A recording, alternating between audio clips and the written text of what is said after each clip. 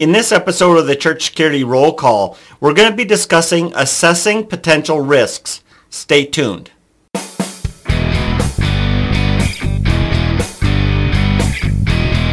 Hi, this is Chris with the Sheepdog Church Security Academy, and this is your Church Security Roll Call. Today we're going to be discussing the article, Watch the Radar.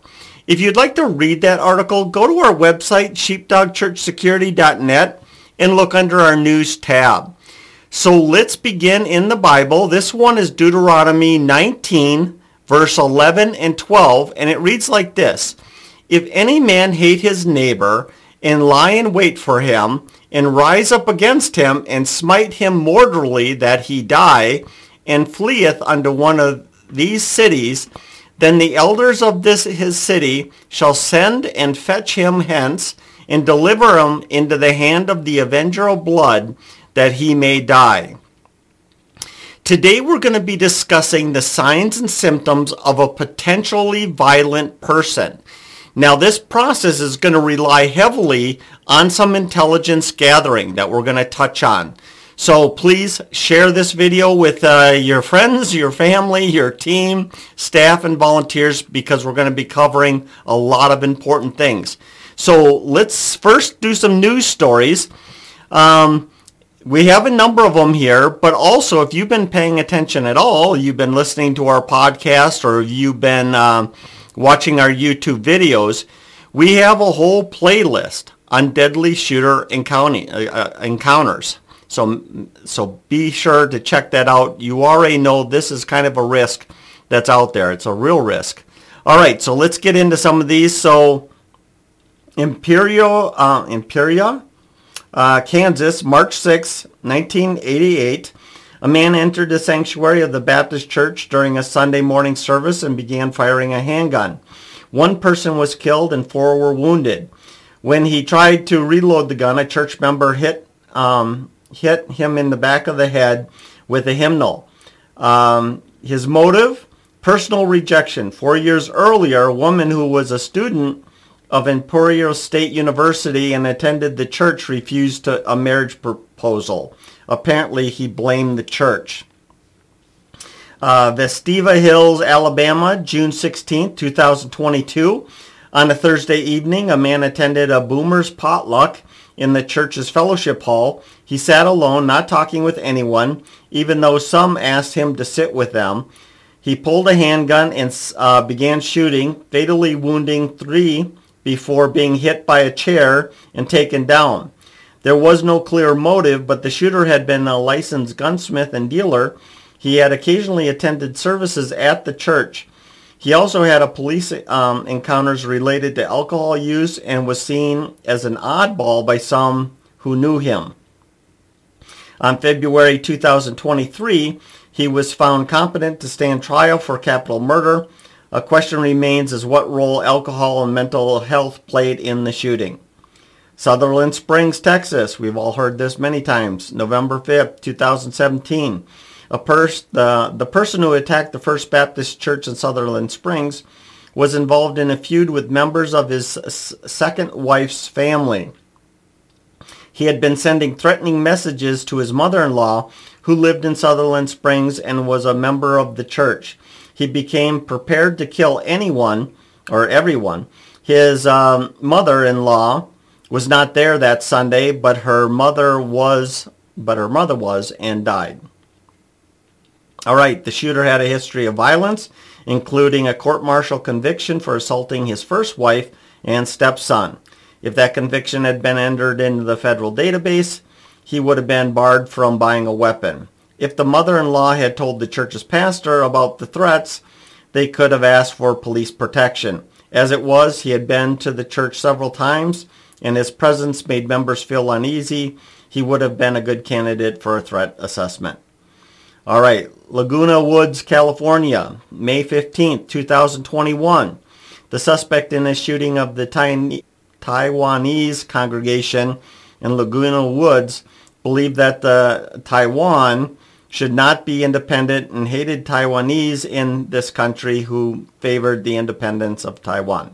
He lived in Las Vegas and news stories did not tell of any connections he may have had with that in particular church in Orange County. All right. Charleston, South Carolina, June 17, 2015. A young white supremacist in his 20s had a website on which he expressed his desire to restore segregation and Jim Crow laws. He stated in a manifesto why he was choosing the AME Church in Charleston as a target for the attack. If his site had been monitored and the church had been given warning, the massacre of 9 parishioners, including a prominent pastor, might have been avoided. All right, so what we want to talk about, and you can see from the stories that we chose, is there are indications, little hints, that these people were on their way of becoming violent. And so we have to be paying attention as best we can in order to monitor these people, either they're a regular attendee or maybe occasional attendee, or even in connection with somebody who is an occasional or regular attendee. Now, there are a lot of reasons for disruptive behavior, a lot of reasons for potential violence. And we have to be paying attention to these things within our church. The first one is family problems, right? So we're talking failing marriages, we're talking children acting out, arguments with in-laws. Those kind of things, we need to be paying attention to those because they are a potential for violence. Financial problems, foreclosures, loss of a job, difficulty affording basic needs or paying bills, substance abuse, alcoholism, and other forms of addiction. Put a lot of strain on people. Medical conditions, chronic pain, frightening diagnosis, terminal illness, mental illness. These are all things that occur regularly at our churches, right? People are hurting. But one of the things that we have to do as a church is that we have to ensure that we're ministering to these people. So here's a little bit not just identification, but also on prevention. If the church is fulfilling its mission to minister to hurting people going through family problems, financial issues, substance abuse, medical conditions, we need to be providing as much help as we can. And this is really our way of mitigating violence. Now, is 100%? No, but we can do more. We can be better. One of the things that I'm kind of jumping off script here a little bit is I believe that every safety team member needs to be part of the prayer ministry. We need to be part of that prayer chain. Now, not only is it so we can participate in the prayer, and quite honestly, I'm not a big prayer warrior, but as some people call it, I'm not a big pray guy. I try to pray as much as I can, but I don't know. I won't get into that. But anyway, but a lot of times, we can at least get, when I get emails and somebody says, hey, I haven't been doing stuff because of medical conditions or whatever, I'll throw up a quick prayer and just say, hey, God, it'd be really cool if you healed that guy or got that guy a job. And that's it. It's a pretty brief prayer, but at least I throw it up. The other thing is it's also notification, right? We're learning who's struggling so we can help them and we can ensure that they're taken care of and that there's real plans in place, and that's going to mitigate the risk, and that's part of being a sheepdog. Also, too, it kind of puts people on our radar that maybe weren't on our radar before. So I don't know if that's completely ethical or not. I don't mean that we're sneaking into the prayer chain just so we can collect information, but still, be part of it so we can pray for these people and we gain some knowledge. Okay, so let's talk about the profile of a killer, because this is going to help us spotting those people that might be, we already covered those 4 issues that could be going on, types of problems that are going on. Now there's certain things that we need to pay attention as a profile. So this came from the National Threat Assessment Center, so NTAC, and they did a report from 2016 to 2020 of the behaviors of mass attacks. And this is what they came up with. Most had exhibited behavior that created concern for family members. So think about this. a family member says, hey, we need to pray for Bob. That's something that should grab our attention, not only so they can be prayed for and ministered to, but is there other signs and symptoms we need to look for? So anyway, they exhibited behavior that family members started to get concerned. Many had a history of physical aggression or intimidation behaviors. Usually it's evidenced by prior violent criminal arrests and charges, domestic violence, other acts of violence towards others.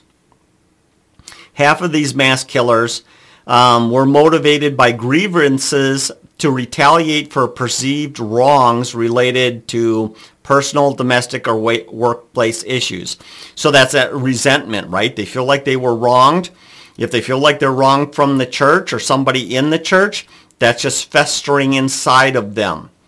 And then, of course, can result in violence. Most used firearms. Many of these were stolen. This is a stat probably a lot of us has heard, that these weapons were obtained illegally in one way, shape, or form. Over half of them are stolen.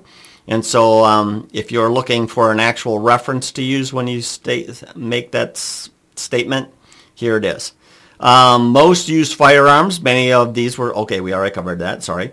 1/4 subscribed to a belief system involving conspiracy and hateful ideology.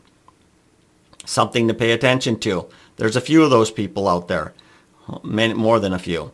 Many experienced stressful events in various life venues, family, romantic relationships, personal things, employment, legal matters. So we talk about that triggering event where their personality changes and they start to go down this deadly force, this mass killer road, if you will. And then, of course, more than half had mental health symptoms. All right, so these are all things that we need to be paying attention to. So here are the, like, what I would call the major red flags and the important, and things that need to be shared with the safety team. So you have the people going through those struggles. Maybe you have some inside knowledge, or people have that inside knowledge that they have other signs and symptoms of a profiled killer that we need to be paying attention to. And I would consider now these things the red flags, the big stuff. So do they have an unusual interest in violent subjects, especially past attacks? Anyone who does that, that's a big sign. The individual engages in violent or harmful rhetoric, such as making threats or holding that certain people should die or be seriously harmed. Exhibits misogyny, hatred of women, or engages in domestic violence. This is somebody that we need to watch. One of the things that is not in the article, but what I read was this, is they said this without actually saying it, but basically there are a group of people out there that have a real hate for all women. And because this is not a program for children, I'm going to use a slang term. It's called incel. You've probably heard somebody being called an incel before. It's an involuntarily celibate, meaning that these are people with social issues and do not attract women. And therefore, instead of trying to change themselves to find the right woman for them, they actually just start to fester this hate. And they collect in different chat rooms and different areas online, and they start to just build up this hate of women. Okay, so we need to be watching for that. Be aware of online activity. Kind of already touched on that, right? We can watch people's social media. And if they have a lot of this hateful or violent rhetoric where they're commenting on other things or they're posting things of violence and misogyny and that kind of stuff, that's a warning sign. Final communications, obviously, this is the end of all of it, where they're saying basically a farewell post, or they're posting a manifesto of everything they hate about the church or everything they hate about the government or whatever. These kind of things are huge warning signs. So with all that, the next thing is, what do we do, right? So we know about family problems. We know that they have some of these other signs. They starting to fit the profile of a mass killer.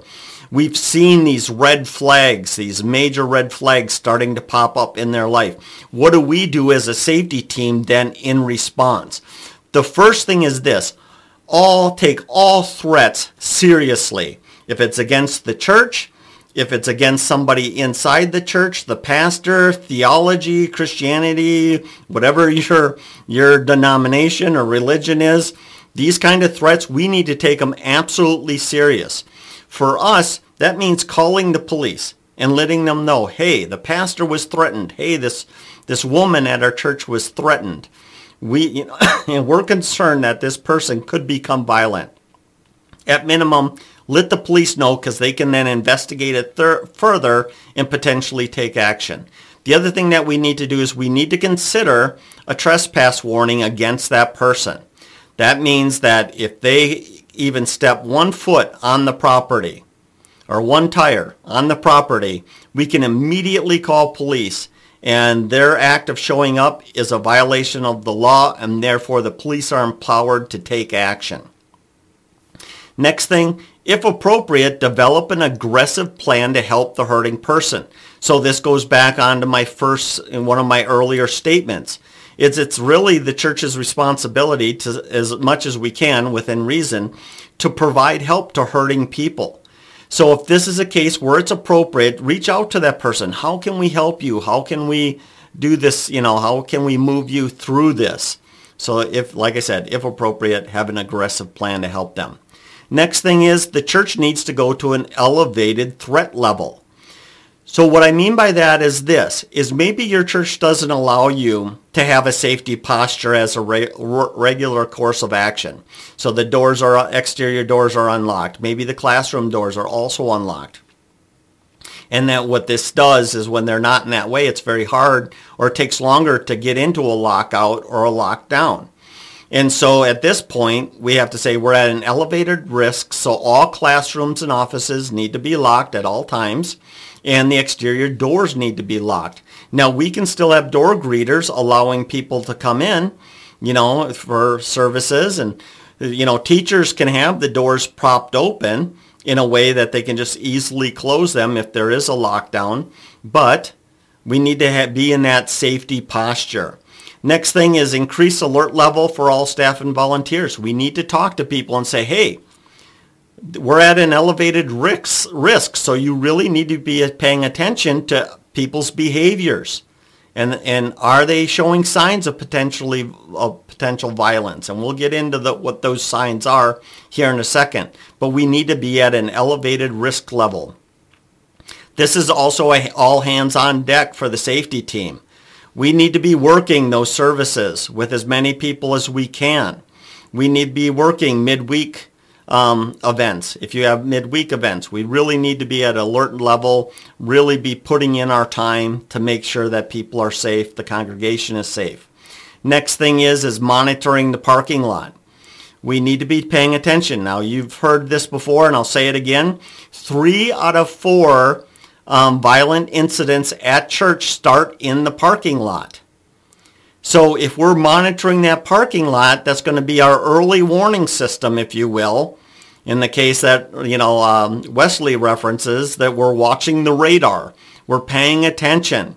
And so if we see something, then it gives us more time to respond. So if we need to go into lockout, we can go into lockout.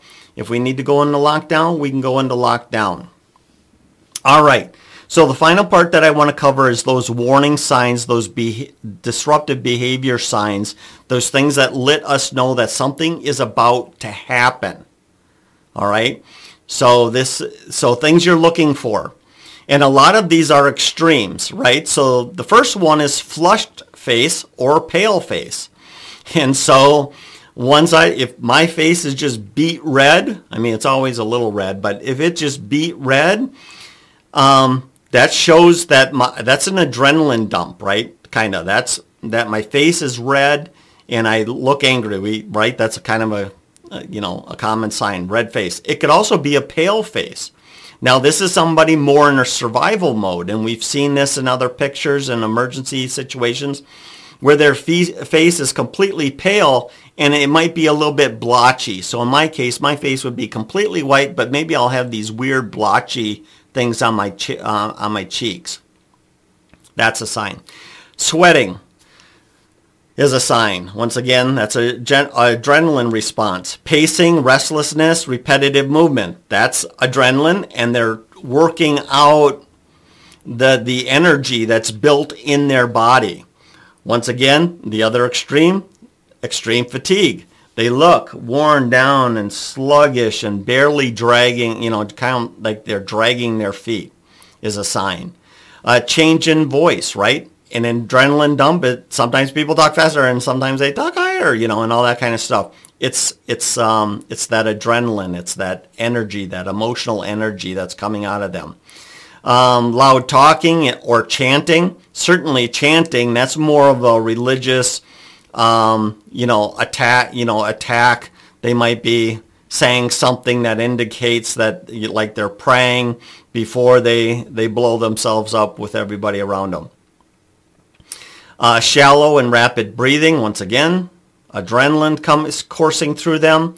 Scowling, sneering, using abusive language, certainly out of the, anger. We know what an angry face looks like. We know someone who's mad and just glaring at somebody, staring them down. You can see that stress in their face. And of course, abusive language is a bad sign. Trembling, once again, that's energy burning through them or not burning through them and their body's responding to it. Clenched fists, clenched jaws, exaggerated or violent gestures, accompanied especially with that abusive language. Glaring at people. And once again, we kind of already touched on that, but you could also go the other way with avoiding eye contact altogether. Basically, they're trying to get by unnoticed to go into an area to do something. And then, of course, violating personal space, getting in your face, getting into somebody else's face. These are all triggers for violence. Now, I know we covered a lot of information very, very fast. I'm going to encourage you to read that article. There's a good review of all that information in there for you. And you might even want to, take some notes or, copy and paste it and get with your team and talk about these things. Other than that, I just want to encourage everybody. This is the kind of stuff we talk about on Sundays with our online training events. This is stuff that's covered in our self-paced training online. These are things that we regularly talk about in our alumni association for our weekly Zoom meeting. This is stuff that's going to help you and help your church. So I want to encourage you to become one of our students if you haven't already been a student with us, and get involved and learn more as much as you possibly can. Teach your teams, get your teams this training so they can learn more and they can become more effective in safeguarding the congregation. Other than that, if you like this video, please like, share, comment. Let's get the conversation going in the comment section. Send me an email, all that kind of stuff. But, let's get that information out there. Other than that, thank you so much for joining us today. And hey, let's be careful out there. This program is made for informational purposes only and should not be taken as legal advice.